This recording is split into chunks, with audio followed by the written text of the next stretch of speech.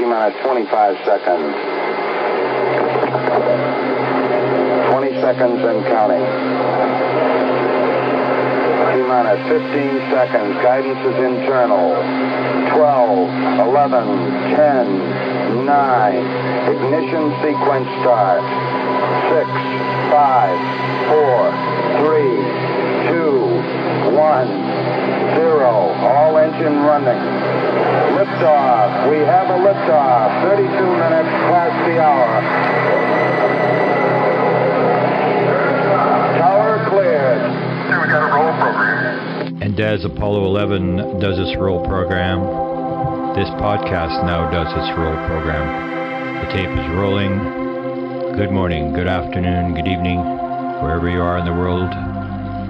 My name is Grant Cameron, and you're listening to the Paranormal UFO Consciousness Podcast. Thank you for taking time from your life to be here. Yeah. Hello, everybody. Good afternoon, good morning, good evening, wherever you're at in the world. I'm Nicole Sackage, and I'm here with Grant Cameron today. Hi, Grant. How you doing? Happy birthday. Thank you. It is my birthday, celebrating big time here in Illinois. Today, we're continuing our series that I've been calling Ufology, Art, and Music. And today, we're joined by a very special guest from the UK, and her name is Alexis Johnson. So welcome, Alexis. Hi, Nicole, and happy birthday too. Thank you. Thank you. And let's kick this off. How did you guys meet each other? I always like hearing the little stories of how Grant finds people or people find Grant. So it would be me, wouldn't it? I made contact. I made first contact. First contact. I listened to a higher side chat and with Grant, and it was just great because he was connecting and talking about consciousness and art, and also connecting all the dots, all these separate areas, subjects. We love categorizing, putting everything into categories and making them all separate. And what Grant was doing was just unifying them all together. And it just felt so very right. So I just felt I had to reach out as an artist just to say that I've, had similar experiences and how important the work is that he's doing, really. So I think in ufology, we call those synchronicities, don't we, Grant? When all those things start adding up together. So, but it does sort of ring a bell when you put it out there. Certain people go, "Oh, I know what it's about," and that's, I think, what we've got to change in the field is that vast majority of people don't know this connection. That there is this thing beyond the lights in the sky and the paranormal phenomena and all this kind of stuff. There's something much more significant going on, and that the people who have had the experiences, like Alexis, know, and they reach out. And the more we do this, the more the consciousness of the world will rise and realize there's more to the world than just the nuts and bolts and paying the bills and stuff like that. That there's this sort of other level of the universe going on that people aren't aware of. Right. So Alexis, what were a few of those synchronicities that prompted you to want to call Grant? Like, was there a big one where you're like, that one is spot on? Like, it'd been happening that week, where I'd been sort of like pretty much being sort of urged by, I don't know, is it spirit? Is it guide? Is it higher self? Who's talking to us? It's like, I was being urged for probably about a week and a half before that I had to share the story. If we go back even further, from about 2015, I was being told to find each other, like other artists, that is, specifically, who have these types of, who are working within this framework and within this frequency, who are playing around with sort of the right brain that's tuning into to perceiving things beyond our visible perception, beyond the external senses, working with the inner senses. And so it's really it was just because I'm being urged to be able to speak out. One of the things I sort of wrote to Grant about was how artists, I think it's really very common for a lot of artists to experience what I'm experiencing. I'm not putting myself out there as somebody with an extraordinary experience, but what it is that I'd say that we're all in hiding. I think maybe we all got burnt as witches in the past, and so there's a sense of needing to come out.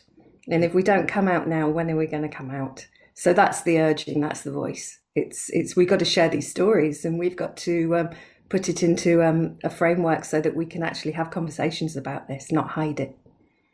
Yeah, one point I'd like to make there is the fact that you're talking about, you mentioned before about putting it into lists.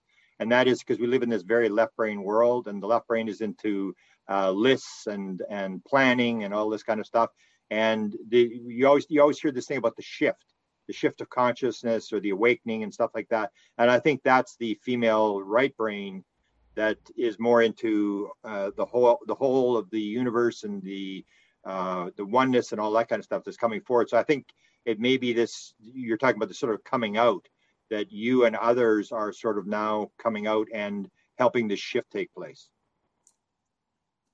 That would sound good. Yeah, and it is just that sense of urgency and urging that it's now time.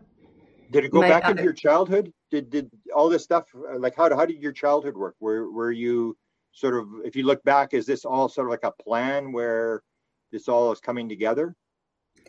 Well, from my childhood, it was everything primarily has come to me through. Oh, have we lost Nicole for a second? Oh, she's just turning her camera off. I don't blame her. It's her birthday. So from my childhood, things were coming through very strongly as dreams, and I think that's how it's continued until more recently, where I've been able to work within a sort of waking consciousness with a lot of this. But with my childhood, it was a sense that we're one. I'm being told that all the time in dreams. We're one. And then if I reflect back on how I worked in school, I used to be really confused because I used to be, the teachers would be telling you to look at things and have to learn things. I was like, well, we're all connected to wisdom and knowledge, and we can just get it like that. We just ask and we get it. And I just didn't understand why they would be saying that you had to work at finding the answers when I'd just say you could just tune in and get that. And then another thing that I used to have, partly probably because I've got bad eyesight on one eye. Okay. So my vision was pretty bad as a child, still not great, which is great for a visual artist. But I used to they used to write letters on the board, and I would just be, what are they doing? What's going on? And I couldn't understand how other people would then be able to then copy that letter. It was so abstract, onto other words, onto pieces of paper. I used to think they were working with telepathy. I just thought that was the natural conclusion. And so for many years at school, I felt the whole situation was working telepathically. So it was that for me was how I perceived the world to be, until I had to learn later. They had to keep trying to drill that out of me. And I was like, no, it's like this. And they kept working on drilling that out. They put you into sort of like little sections and go, okay, well, you're not perceiving in the same way as us, so we're going to have to put you as remedial, and so you're given this experience for a reason, but all the way through as a child, you're just like, none of this makes any sense. This framework, this program that we're experiencing, none of it makes any sense. But it was really sort of probably from my very early 20s, maybe it was sort of late teens, where I started to get precog dreams. That's when it really started to kick in. And I still don't fully comprehend why I get them. And they come in intensity and frequency, and then they sort of stop, and then they come. But I think the only conclusion, when you see what's going to happen the next day, and one of the things I need to say is you can change it. Sometimes you're shown it so you can change it. But when you're seeing what's going to happen the next day, you know that time can't exist, not in the way that we're told. And then you just need to look at Einstein's formula, and you go, well, hold on a minute. So time can't exist, but time is entwined with space. So then space doesn't exist either. And so I spent most of my time talking to all my friends and saying, no, space and time doesn't exist. Wow. I would have loved to have been at one of those parties. Or in the best, you're like, no, no, no, no, no, it doesn't exist. Everybody's like, oh, here she goes again. Like, I don't know. I've been at a few of those, and it's mind blowing. But so you were in your early 20s when you finally found others that thought like you. How was that experience when you guys got together and could sort through these ideas? Oh, I didn't find people. I was just with other artists. Oh. And I was like, I mean, like I was it was when I was doing my art degree. So I was with other artists, and when you're with other artists, you're allowed to have these kind of open conversations. And I was lucky enough to have friends who understood and connected, and scientists as well. I've connected in with scientists who've really sort of taken it on board as well and open. But I think it's been a much, much longer journey to find other artists like me. I'm in my late 40s now, and I'd say that I've only just started to connect to those people who are working in similar ways. It's only since 2015 when I got the message, you have to find others like you. It's time now. That I started to actively try and find these people. And you're trying to find each other through the eyes because everybody is in deep hiding. And they put a face. If you go through the art system, the art sausage factory, you're given a particular story, and it's through the education system, and it's through the industry, and art's been boxed. You know, this is what art is. It's all very palatable. It's all very it works within our framework. You can sell it. It's branded. It's all very, very neatly packaged. And so a lot of artists are given that, and they go, well, I'm actually experiencing this, but I can't talk about that because we're told that this is what art is. It's, you know, it's a product, it's a painting, it's a piece of music, it's, you know, and you're not allowed to work across art disciplines either. It's just like you're either a filmmaker or a painter or a dancer. You can't be all of those things, I'm afraid. And so all of it sits within a sort of like a framework of working within industry, because then you can sell the service, you can sell the product. And so what you've got is therefore a lot of artists who've been taught this idea of scarcity, that there aren't many artists that can get to the top. You know, the amount of times I'm told about Van Gogh, it's ridiculous. And it's like you keep getting given that myth. And so a lot of the artists who are channeling their work, because I used to, you know, when I was painting, you know, I used to just look back at the end of the painting and just go, who made that? You disappear. You can disappear sometimes for 2 days. You know, I'd have a studio in London after I graduated, and I would just be painting, and it's just like, oh my goodness, 2 days have gone past. Who did that painting?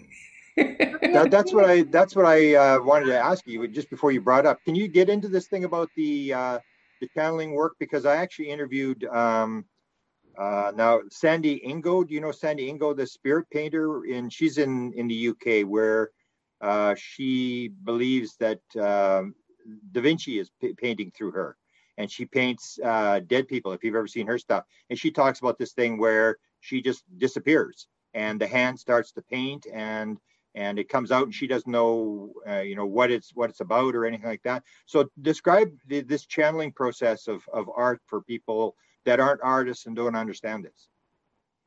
Well, I mean, what you've got this world of imagination. You've got your inner senses and your outer senses. The Greeks talked about the inner senses, and then it got sort of lost along the way. And it's this wonderful creative world of imagination. And ultimately what you're doing is taking that inner landscape and you're putting it onto a canvas, onto music, onto, you know, whatever art form, into sort of somatic movement and dance.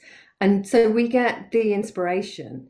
But ultimately, when you start putting your sort of like you put your tool on the canvas, as it were, you don't necessarily know what's going to happen next. You've got this inner landscape, but usually what then happens is that you get very much into process.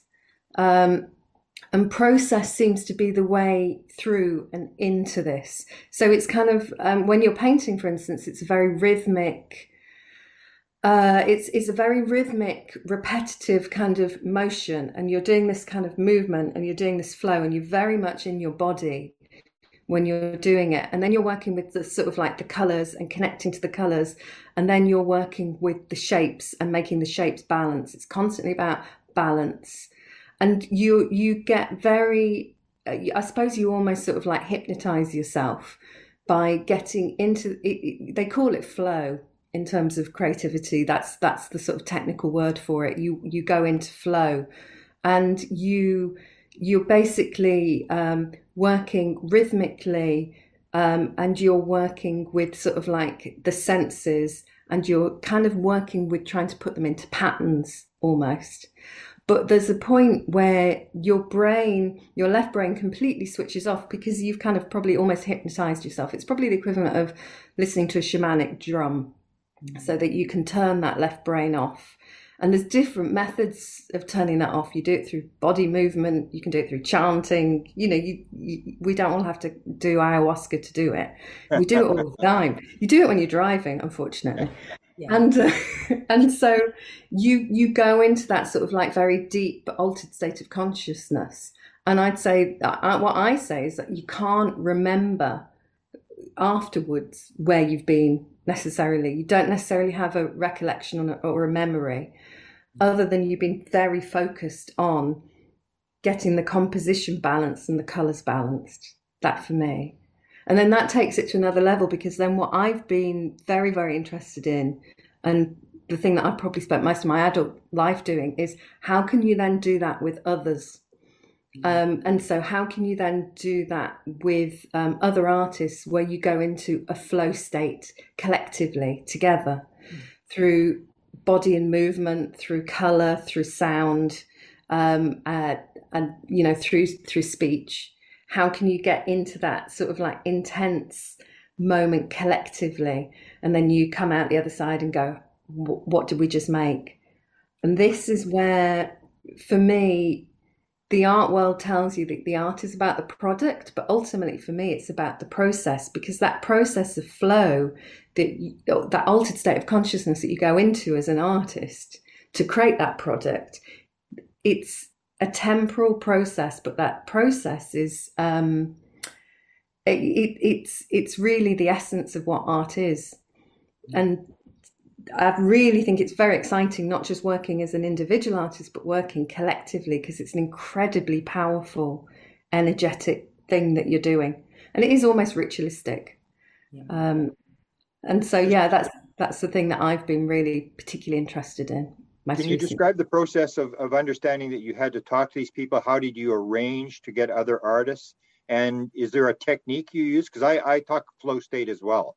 And I know when I'm in the flow state, but I really don't do anything to get it. I just know when it's there. I'm in the flow state and sit quietly and get ready to write down what's coming. And it's like it's real. The difference between a thought and you're talking to God. It's like, oh, I know what this is.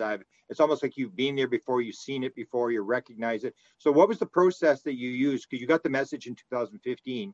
So what was the process you used to find these artists, and what kind of process do you go through to do this joint collective experience?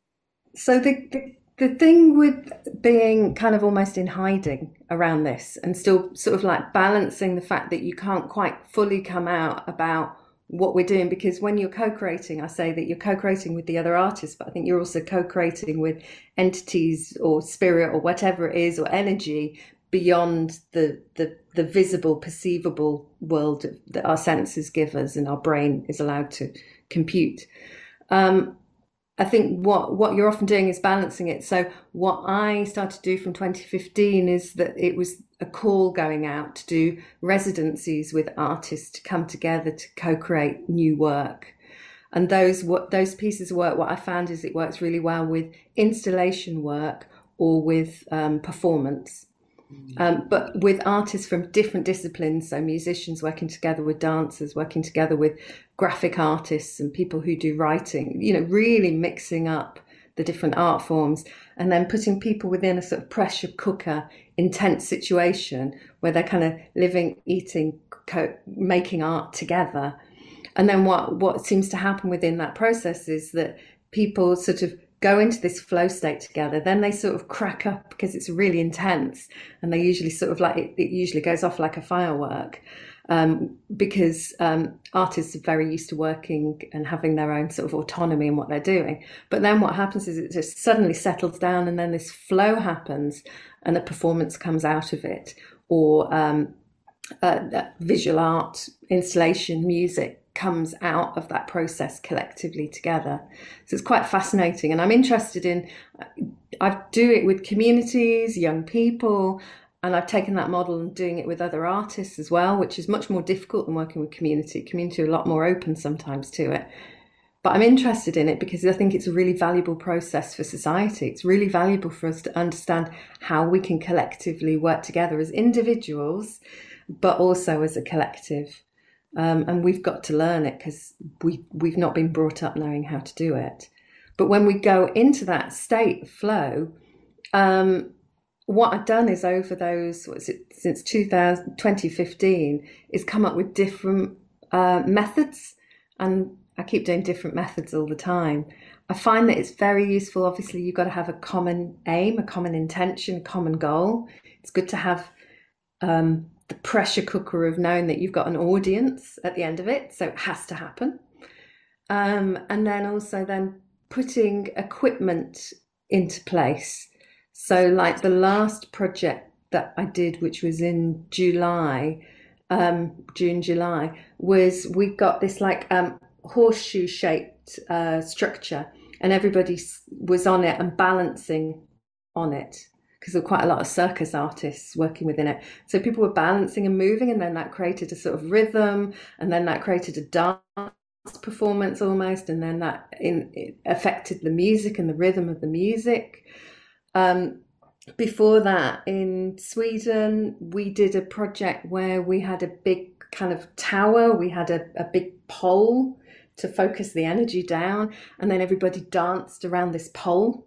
And they worked in pairs, and they were like having to support each other in pairs, so the movement was flowing together. So apparatus helps, and then having a sort of theme for what that piece is going to be, but they're very abstract pieces. Yeah. So the process is abstract, and the final piece is very abstract too, but it's kind of resonating on a you have to initiate these people or describe what's happening, or does everybody seem to know, like you seem to understand the whole process and that you can do this? Do you have to sort of tell people this is what we're going to do and this is what we're opening and the flow state, or does it just happen? Do these people understand it as well as you do, that there's this oneness and this connectivity between everything? Yeah, I find that if I tell people at the beginning, they're going to run a mile. And also it's for them to take what they need from it. So I don't want to also impose my opinion, my bias into the process, and people will go as deep as they need to be going at that point and what they're prepared to do. But there is sometimes resistance in that process, but I still think that because they're just like, what's going on, what are we doing? But at the same time, I think it's almost like I don't want to ruin the surprise. One of the projects that I did in Lithuania, by the end of it, the artists were like, it was the most beautiful moment because all the artists had their arms linked together, and we were all walking down the street. Everybody was just in a different state of mind, and they were just going, together we're better, together we're better, together we're better, chanting, walking down the street. It was quite a remarkable moment. Whereas when we started with the artists, they'd said, no, this doesn't happen in Lithuania, because it's, they're like a nation who see themselves as victim, repressed from the Soviet regime, and that nothing ever happens here, and everybody's leaving to go and live in other countries, and this is not a place where things happen. This is not a place where we make it happen. And then at the end, everyone's linked arms, together we're better. All different. The other thing is, people are, a lot of the time when I'm working in these European projects, there's people all working with different languages, but we're connecting through the unified art language. So sometimes it's good to have a barrier of language, because you have to work a lot more telepathically. You're having to work with you're having to work with your eyes to connect with your eyes. Your thoughts are synchronizing. The synchronicities that happen in terms of the words that come out, because the artists will start saying the same words as each other. There's a point where everyone attunes, basically. And I think, I don't tell them beforehand, and maybe I should. My conscience isn't completely clear, because sometimes I think maybe I should be telling them beforehand. But also, it's like for them to have that experience and go as deep as they want. I like it, like you said. I think in my mind, if people are a little lost in what you're trying to explain, like at a very simple level, kind of what you're describing is a jam session with musicians. I think we've all been in a pub or a bar, and it's like you see the band, they kind of start looking at each other and they're like going with it. And then the next thing you know, this is where I say don't tell people, because the next thing you know, it's like you have their bandmate passing out the tambourines and the harmonica. And next thing you know, the whole pub has like joined in and they're playing along with this.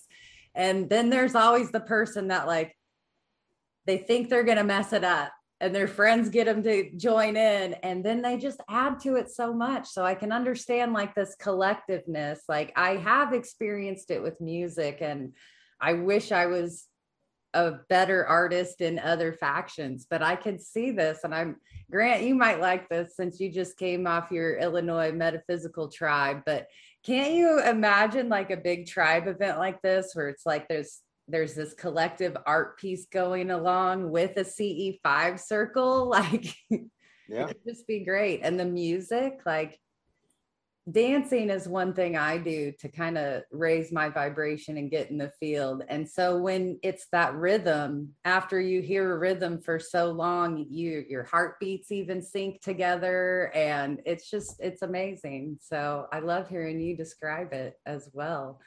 And I think what I want to ask is, when you're in these collective states with other people, have you guys received messages? Like, I know you said you try to focus something like with an intent, so you guys are all on the same page. But once you send this out into the universe, do you guys receive a message back, or is there, Yeah, you receive messages. You're getting messages from spirit, or we don't know the word, so we've just been saying the word spirit because we found that a useful one. You're getting messages an awful lot, and different artists getting them at different points. But the ones who are probably most open to the idea of it and maybe more practiced in it are receiving those. So one of the projects that I've been working on is a project called Libertalia, and it started between myself and an artist called Isabel Lagos, who's based in Sweden. We met in Croatia. We got one of those synchronistic phone calls from Capital of Culture in Croatia, in Rijeka. They were doing Capital Culture, and they said, would you like to come over and work with our artists, our producers, to help us train them up to be ready for a Capital of Culture? And so we met in 2019, I think it was, and we sat downstairs in a bar in the hotel that they put us up in, and we just realized we were very sort of like worked in very, very similar ways. We call ourselves hot palm artists because the healing energy comes out of, there's also a healing element to what we're doing. The energy comes out, and we're sort of like, the left brain trying to grapple what's going on, but the right brain just saying, just go with it, flow with it. And these pirates started to come through. So I started channeling the voice of pirates from the sort of 16, 17, 1800s. And it transpired that Isabel was running a pirate house that was owned by pirates in Sweden, in Gothenburg. And we, it was a bit of a journey over the sort of like next year. We were told December 2019 by these pirates there's going to be a great reset, and you really need to hurry up on this. Hurry up. And it was the reset word. And we were just telling all the artists, there's a reset coming. There's a reset coming. Wow. And so the Libertalia project is very much it's the story. We've then done co-creation around it, but the story is being channeled by these pirates who were co-creator pirates, and they were sort of looking to create a different way of life. They wanted to get out of empire and live a different way of life, and so we've looked at how they then worked collectively with them, how they've told us about it, how they then work collectively, and then we've looked at that model for the co-creation model. So we're constantly getting messages through. At the same time as that, I personally got messages through from giant ants that were about 6 foot tall that moved into my house for a bit, and they gave a very important message around the co-creation. The message came onto my hand. It was shown on my hand, and I got given a sort of a symbol that looked like that, and it said connect. I said, well, what does that symbol mean? It was glowing. It was moving around, and they said you need connection. This is a message for how we need to co-create as humanity. I think you need to be able to connect to each other, and in order to be able to connect to each other, you need to have compassion, and that came as a symbol, which was a line here with a shape there coming out, and that you need to have compassion in your heart for each other in order to be open enough to connect. And the other message came through is that you need power, and that came through as a symbol like that, like an upside down Y, but I've been told that it can go both ways, doesn't matter. And that you need power. And what I realized from that is you need to be able to, it's not just about how, it's not just the fact that there are people who give power over, but a lot of us as artists, especially co-creator artists, give our power away constantly. And that's probably the biggest problem. We're constantly giving our power away. So that message came through very, very strongly around self-power, or I could almost say higher self-power. So it's that sense of sort of just simply just sitting within that, because this is where all the stuff comes through when we're co-creating, where things inflame, the ego inflaming, people just feeling insecure, because it's a really difficult process to get your head around. When you're in it, you're in flow and it's great, but there's resistance to go into it. And I understand that. So the power is important. We've all got to be able to hold our own power in order to do this. And then the last symbol that I was given that's a formula. You put those three together, connectivity, compassion, and power, and you put those together, and that equals unity. And then that was given as a figure of 8 that was flowing in this motion, as like a light. And so that was a very important message. It came with a blue beam of light and these ant beings.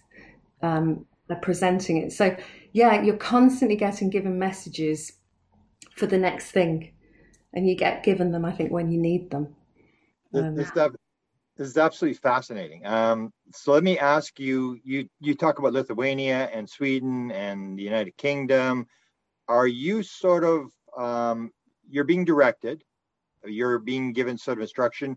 Is this sort of a worldwide movement that you're part of, where you're acting on somebody's behalf or following the instruction you're getting?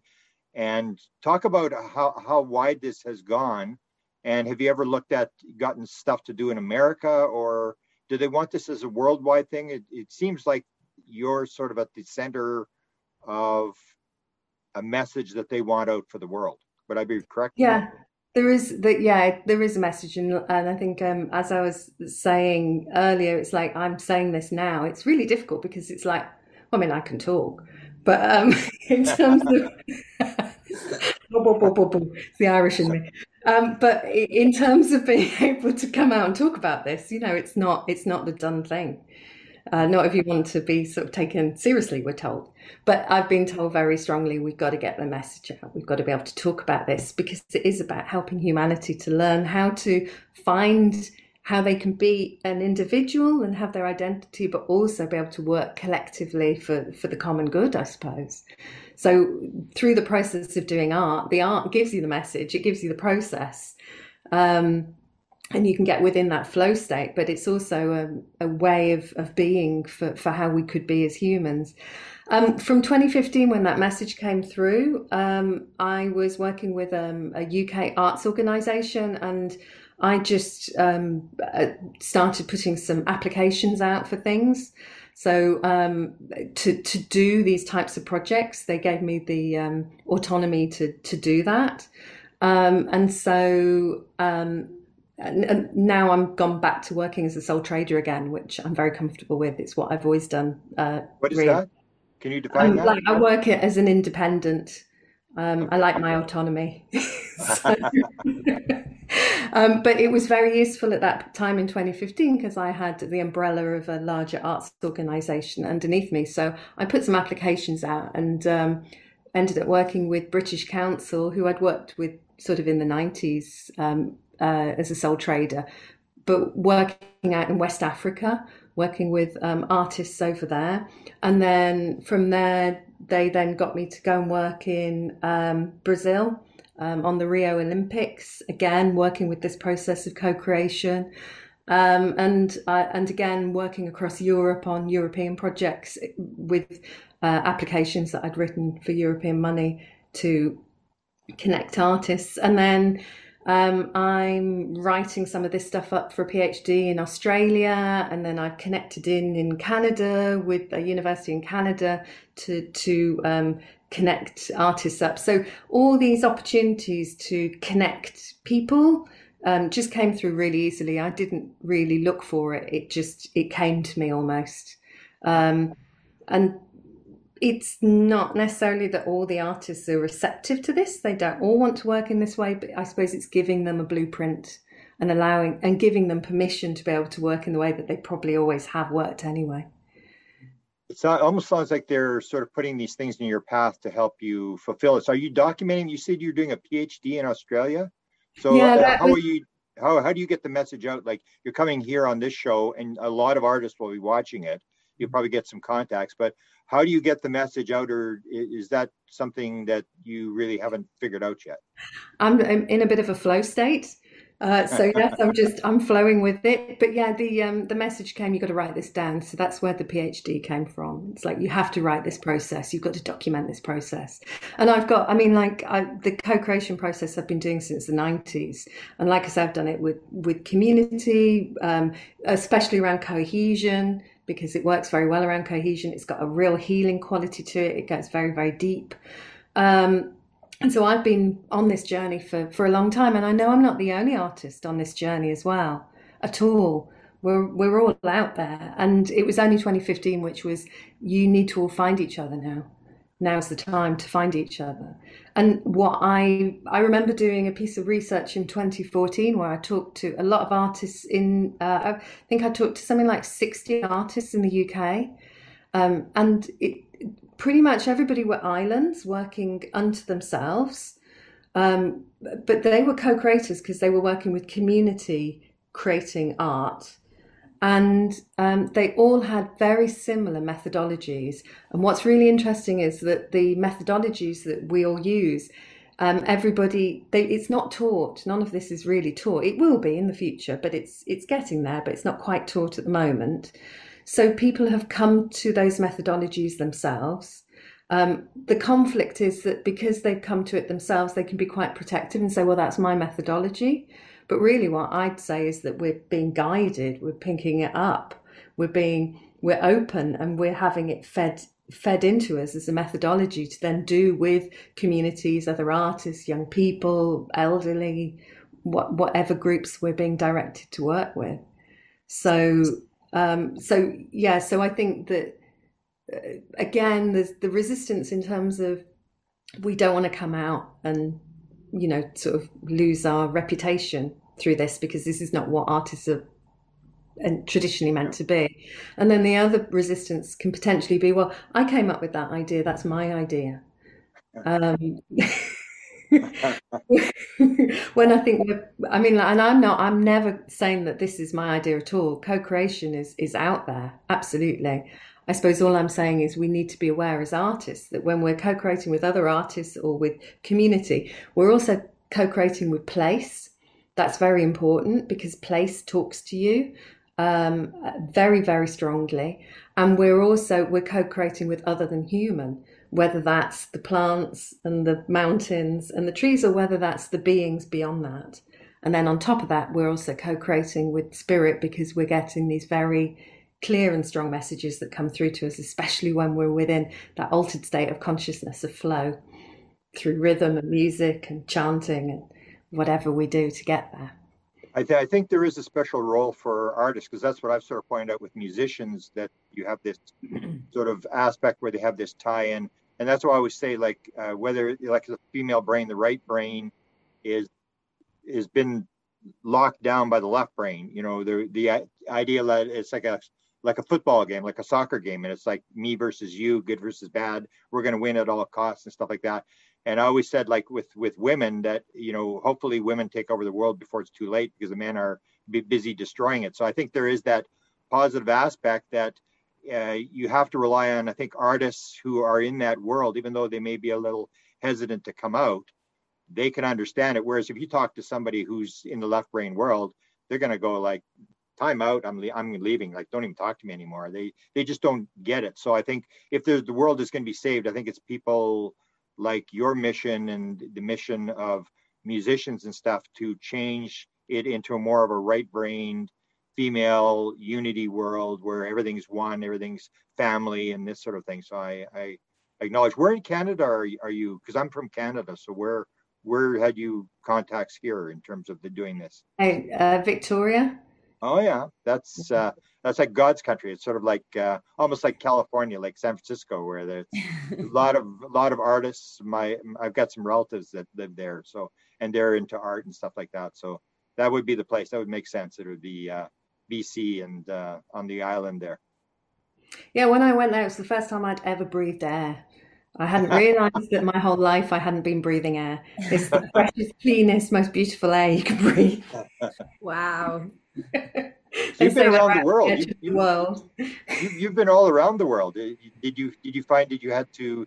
Is it? I mean, you're funded for all this stuff because you travel on quite a bit for. Yeah, it's public money, so it comes under the banner of it's either when you're working with community, it's about cohesion. Yep. And you're sort of connecting groups that are experiencing difference, and so that you can find that mutual understanding, you know, sort of shared memories, commonality. It just brings community together.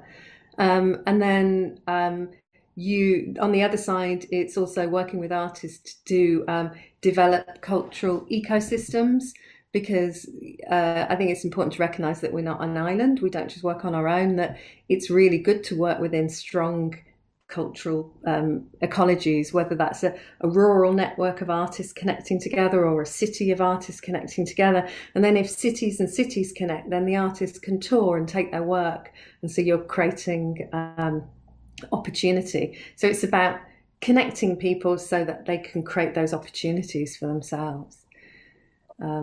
And I think again, another one of those barriers is this power thing, because a lot of the artists working within community or co-creation, they're very giving, and they're sometimes very gentle, kind of people, maybe sort of a bit quieter, and so softer. And it is, like you say, it's that feminine attribute. It's not necessarily masculine or feminine. It's just the feminine attribute within all of us needs to be able to balance, right? Because the masculine element pushes forward. My art degree was just pure masculine attribute. As long as you can go for that and chase it and compete, and you get there with that scarcity. Whereas this is a different way. This is just simply saying there's no scarcity. Let's just work collectively together, and together we really can create. We can create an audience that wants to connect to art. We can create artwork which is richer and brighter and better because we can bring music and paintings and we can bring all the different art forms together and make it really much richer. So it is very much sort of like together we can work together. It goes into all sorts as well, because art also then goes into the whole world of sort of like permaculture and growing and food, and art goes into it's so wide. It really is. It's a beautiful message too. And Grant, I believe just the other night you and I were having our talk on Spaced Out Radio, and we brought up that oneness doesn't necessarily mean we're all alike and we're all exactly the same. It's more like in the oneness, all of our differences unite us and make us stronger, which was something you brought up with that ultimate symbol adding up to unity. And that's just beautiful. It's a wonderful message for the entire world, or should we say galaxy, multiverse. Yeah, I mean, we've been taught that we're just one thing, and we're not. Right. And that we can be an individual, and we can be a unity consciousness at the same time, and we can be experiencing that at the same time. It's like we have a left brain and a right brain. We have this left brain which is experiencing space and time, and we have that right brain while we're awake experiencing a completely separate thing, and we can work with those dualities. Yeah. We just accept that we're both. We don't have to be one or the other. We don't have to choose. Are you optimistic in terms of, like, you see the constant more and more division all the time and in the world? Are you optimistic that we're going to be able to, or that you or all the people that are on this understanding are going to be able to shift it in time? Well, it's interesting because I talked to the ants yesterday or the day before, and the ants were saying they're concerned. Wow. And so, yeah, I do think that this is the make or break, but it's a very interesting time to be here. Am I optimistic? Well, you know what? It's the only path. So we have to make it happen. It's as simple as that, really. Do you feel honored to be a part of this? Because, I mean, you've talked about the shift, and if you know the Chandler Bashar, he said before it happened, he said next year is going to be very, what do you call it, Nicole? He had a word for it. It's going to be crazy. He called it, it's going to be absolutely crazy. Stay out of the middle of this thing. And there's a channeler I follow, Paul Selleck, who said, you always think that there's the thing that you have to worry about is on top of the table, whether you're going to put milk or cream into your tea or your coffee. And he did this channeling session. He didn't even recall it. Somebody else brought it up, where he said, the table is about to be turned upside down. And all that was built in fear is going to come to the surface. And so you got this same sort of message about this shift, about the fact that you've got to move now. This is taking on to be role at the leading edge, whatever your role is. So that's why I always see it is that you're awake, and almost like the Bible says, too much is given, much is expected. That because you understand, you can't say, well, I just didn't have time. I had other things to do. That you've been given this information. Do you feel this urgency, and do you feel very honored to be a part of this thing? That's I mean, the most important thing is I just keep getting to hurry up. In 2019, I had no idea why they were saying hurry up. But they're saying hurry up. I think, it's an absolute privilege. And, because I'm sitting in the art world, I say, well, we're sitting in front row seats at the moment. We've got the front row seats. What a privilege to be in the front row seats, not even with restricted visibility. It's fantastic. But I think, like there's messages that come through. I think last week I was told about humanity splitting in two between watchers and makers. And so I was given that message is this kind of split. But then I was also then given the image of the golden thread that connected both the watchers and the makers. The watchers, you can look into that. I just get given these, and then I have to sort of research what these terms mean. But watchers can be sort of like perceived as the people maybe observing, but they're also a different type of human. I've been told, but the makers are the ones who create. I suppose they manifest, they co-create reality. So, but the two are connected through this golden thread, which connects everything in the universe. And so it's important to understand that within that duality, we also have that connection. And then the other message that I got a little while back was that I was told it's not rule of 3 anymore. It's more like rule of 5. And from rule, I then obviously had to go. I have to sit there and work out what these things mean. Rule of 3. You can think of it in this way. You can think of it if you put a thought out there, like I don't like that person. That negativity is going to come back at you threefold. Or you can put it this way, you can go, I want the very best for this person, or that's going to come back at you threefold. But now it will come back at you fivefold. So you've got to be very careful of your, we've got to, I suppose, in a way, be able to train our mind, work with more responsibility around our minds, because it'll come back fivefold. But it also seems to be the speed as well. So we had a lovely moment when we did the co-creation with the artists in July. It was in Liverpool, and it was thunder and lightning, and we had all the audience turning up, and everybody had been working so hard to create this performance. 3 performances. We were insane, and so the artists all went into a circle. And we did an intention, and everybody just sat in the circle, and we did an intention. It was just to put forward what we wanted for that day. I didn't tell anyone what to think or what intention to put forward. But I knew that everybody was basically saying they didn't want it to rain. Because we didn't want rain and thunder during this performance. But it was an outdoor performance, and the stage would have been slippy, and let's face it, you can't really dance and perform and do jumps and things on a slippy stage. And so we got a weather window, and we got it for the exact period of time that we needed to do these 3 performances. A mile down the road, it was thunder and lightning all day. Wow. Over that whole area, but there was just a little circle just around us.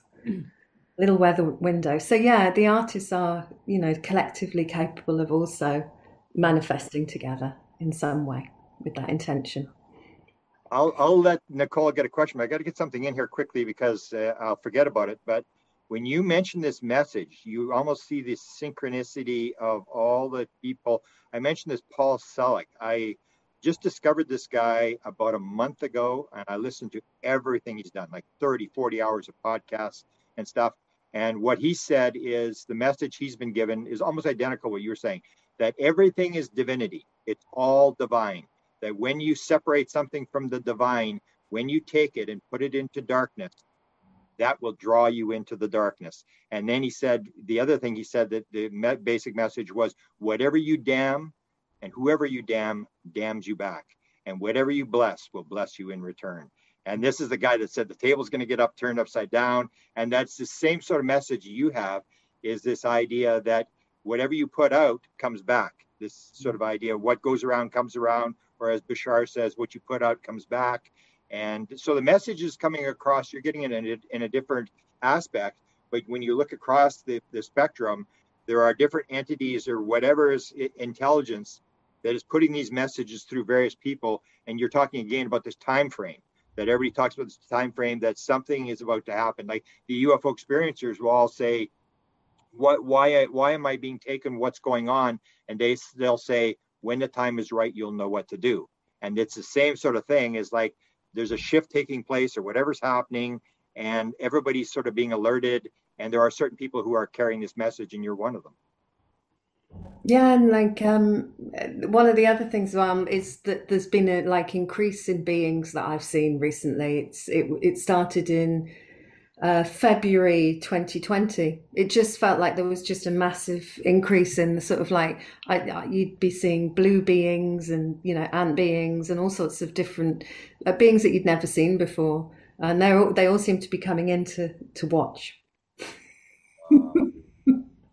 Just So, A quick yeah. question. I mean, you're laughing and smiling here. It doesn't sound like even the giant ants made you go, there's a giant ant. Like, so talk to me about that. I mean, most people see a giant ant, they're going to look for a giant fly swatter or at least run away. Like, so you're encountering other beings and you realize that that's what it is. Have you ever had those moments where you're taken aback, or is it like meeting part of your family? Like, Oh, I mean, like you've just got to be you know, like we all come in different forms. I mean, like when I when I first met the ants, it was like, they look very different to us.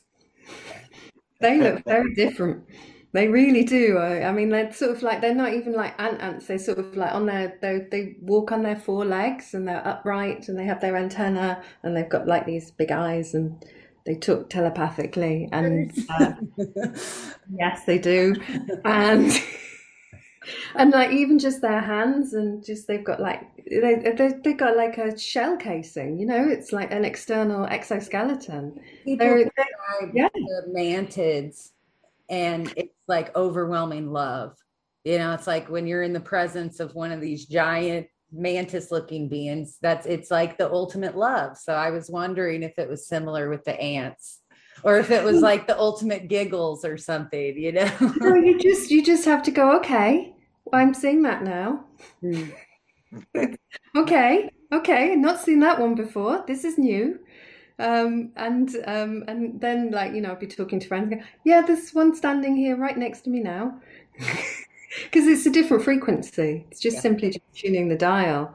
Yeah, the ants have lived here longer than us. They're great. They're obviously fantastic in terms of co-creation and understanding how to work collectively. So they're great in terms of guiding that. Is it great love? I don't know. They sort of moved in. Like I'd be like, one of them's looking in my fridge. And one was just lying down on the sofa. I mean, they just moved in, and it was like I was being observed because they like the first time I saw them, it was like one of them just looked at me and he just like, you can see me. He was more shocked than me, I think. And that's my always thought. The other side of this, it's like we see these beads and we're taken aback and wrap our head around it. It's like, what do they think when they're like see a human? You know, they're like, skinny looking fleshy pink thing, or like, what is that? Look at those tiny eyes. Like, I don't know, why is there really hair on top of their head? Like, I don't know. And the smile factor, we always laugh, like we smile that means we're happy. Do they think we're trying to eat them? Like, you know, showing our teeth. So I think luckily we're in different dimensions. So I think a good way to put it though is once you recognize that spirit, it doesn't matter what the shell or the meat suit is. You know, it's like we're connected by spirit or the ultimate consciousness, and we can recognize that in others. So it's a beautiful thing. Thank you for sharing so much. You have to be open. Mm-hmm. Can I ask you about healing? You mentioned, and I actually was trained as a Bankston healer. And they had this method, I'm not sure if you're familiar with it, but it was basically, as soon as I heard it, I went, this is right brain, left brain. That what they gave you is 20 ego images.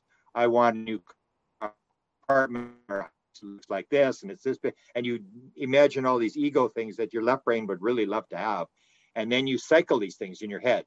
And they teach you to do it faster and faster and faster and faster until you can do it thousands of seconds. You're doing these things and they're just spinning around in your head, and that basically sends the left brain off for tea and coffee, and then you get the healer out of the way, and then the healing comes through. So I want to ask you about the healing with the hands, because they described to us that your right brain, that the heat would come out of the left hand, which is run by the right brain, the female brain. And I still remember in the training session, I was absolutely, because I never thought it would happen, I was absolutely floored when suddenly this heat was coming out of my left hand. I went, these people are making this up. This is for real. So tell me about the healing that's involved with what you have. Well, I mean, like, I think I've always been doing it, but I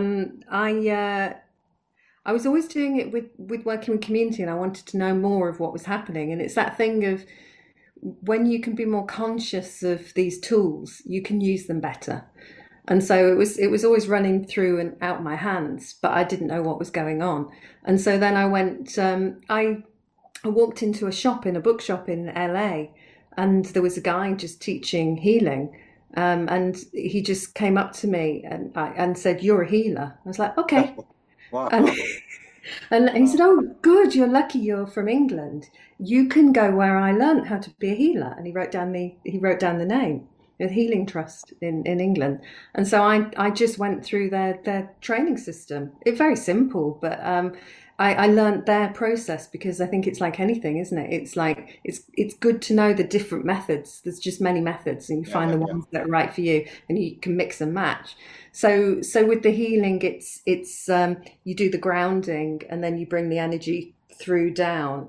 It's very important to do the grounding, because for me, you've got to bring the energy up as well, because we've got this inverted idea that it's bad down there, when really it's full of love, and that's where healing happens. So you pull the energy up through the earth, and you then also pull it down through sort of wherever it's coming. It can come as a beautiful light down, and then you just allow it to attune into you, and then suddenly your hands will turn on, and then they get very hot, and then I usually work in the etheric field rather than hands-on, because we're an electric field. Science is proving this. We're okay. We're not mad. And so it seems that one hand is putting the energy in, and the other hand is sucking it out. So it seems like it's acting like a pump. And with those hands as well, you can feel. You can usually feel what's going on within the body. It's kind of a rebalancing, a recalibration, but you're simply just a channel. You're just a conduit. You're simply being used as a vessel, because you're sitting within this dimension, and you're able to work as a sort of like, I suppose, an antenna, transmitter, receiver. And as long as you've put the intention that you're happy to be that person doing that, then it'll come through. And often when you're doing that healing, I'll see beings, I'll see people's guides. I also say that healing is a co-healing process, because it's the person being healed who needs to be in the process with you. And it's important to say that we're not the healers, we're just the channel. Exactly. There's a funny joke that, I don't know if you follow how much the UFO stuff you follow, but Ray Hernandez, who did this big survey with 3,000 experiencers, people who believe that had contact with a non-human intelligence, whatever you want to define it, said, if I had $1 for every person who does Reiki healing in this field, I'd be a rich man. And it seems to come with it. Like when you open up, then that comes as well. So one last question I have that I want to ask you is, what would be, if you were to talk to people based upon your extensive experience in terms of interacting with intelligence and being told stuff and learning and understanding, what will be your view of the world? How does it actually work? What are we here for? Where are we going? What's this all about? It's interesting, isn't it? I mean, you sometimes question whether you're even human if you're sitting and having these experiences, and you do wonder why some people have them and some people don't. Like my family have them; it's in my family, but it's rare to find, which is great because you're not on your own. But it's rare to find. It could just be we're all just collectively mad.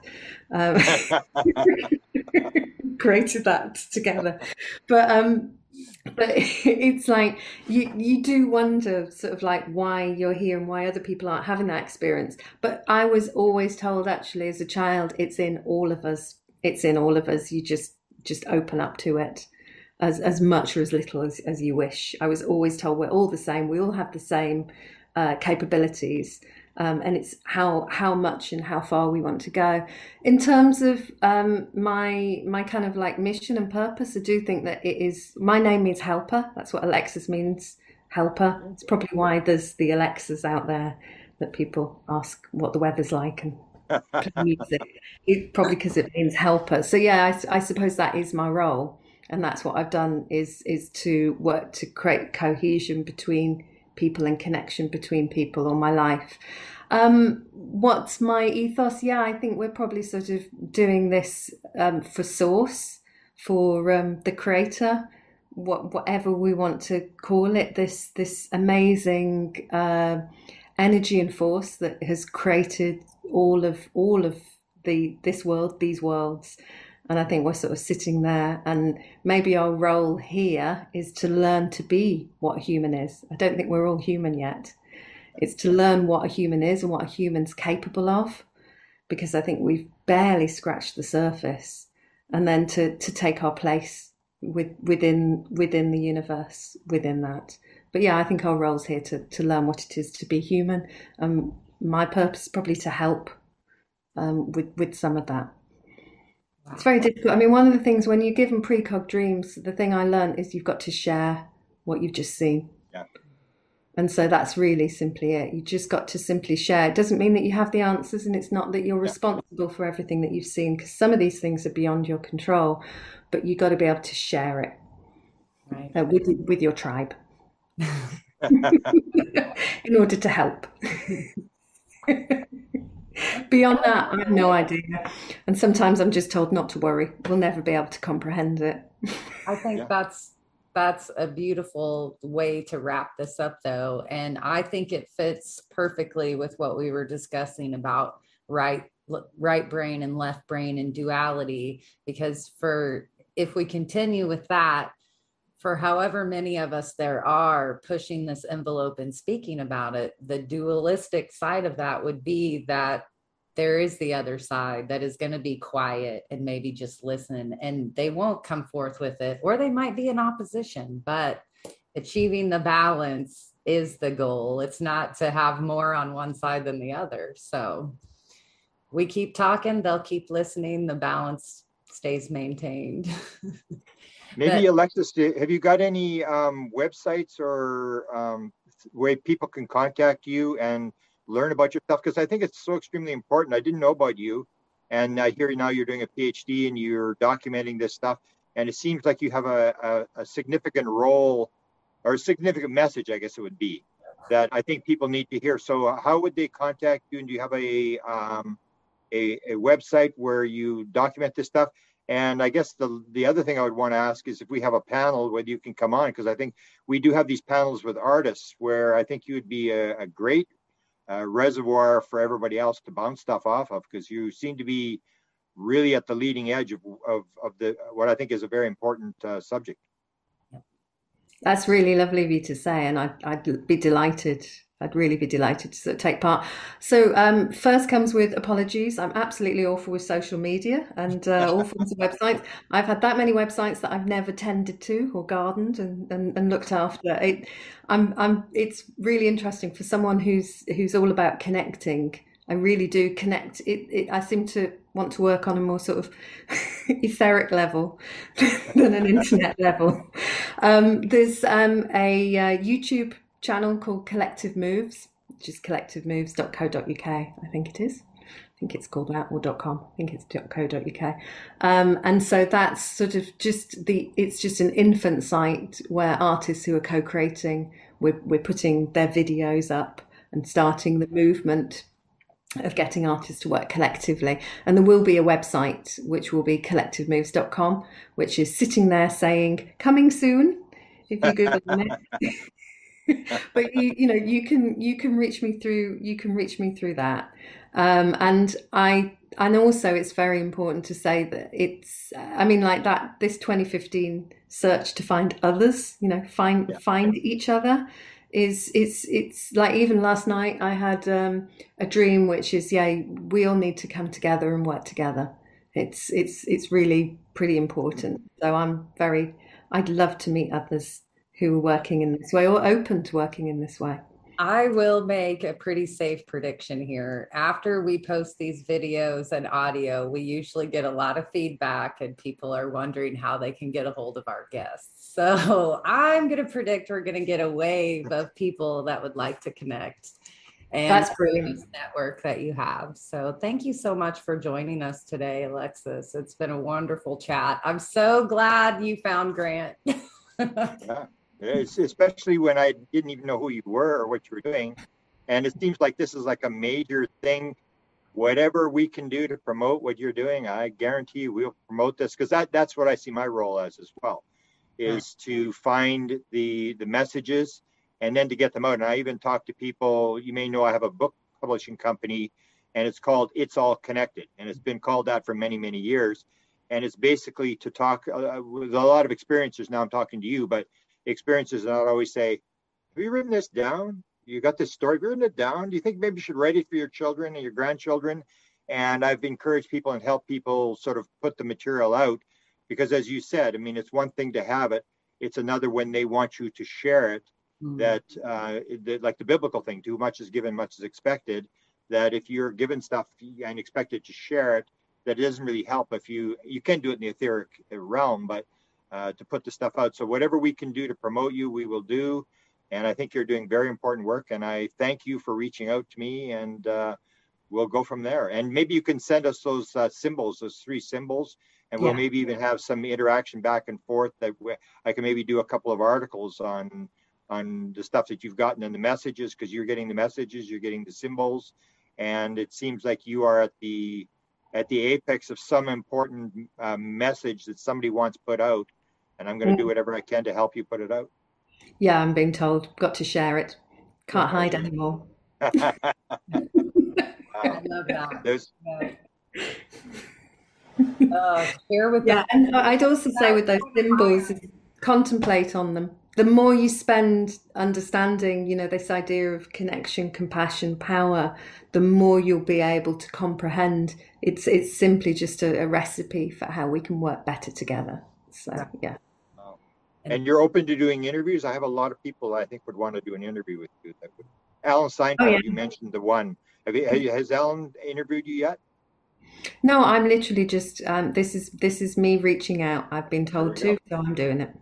So you mentioned him in your email, I believe. Alan Seinfeld will be giving you a call. He's an artist out of New York City. He's done a lot with artists and stuff, and I think he'd be absolutely fascinated to talk to you about what you're doing.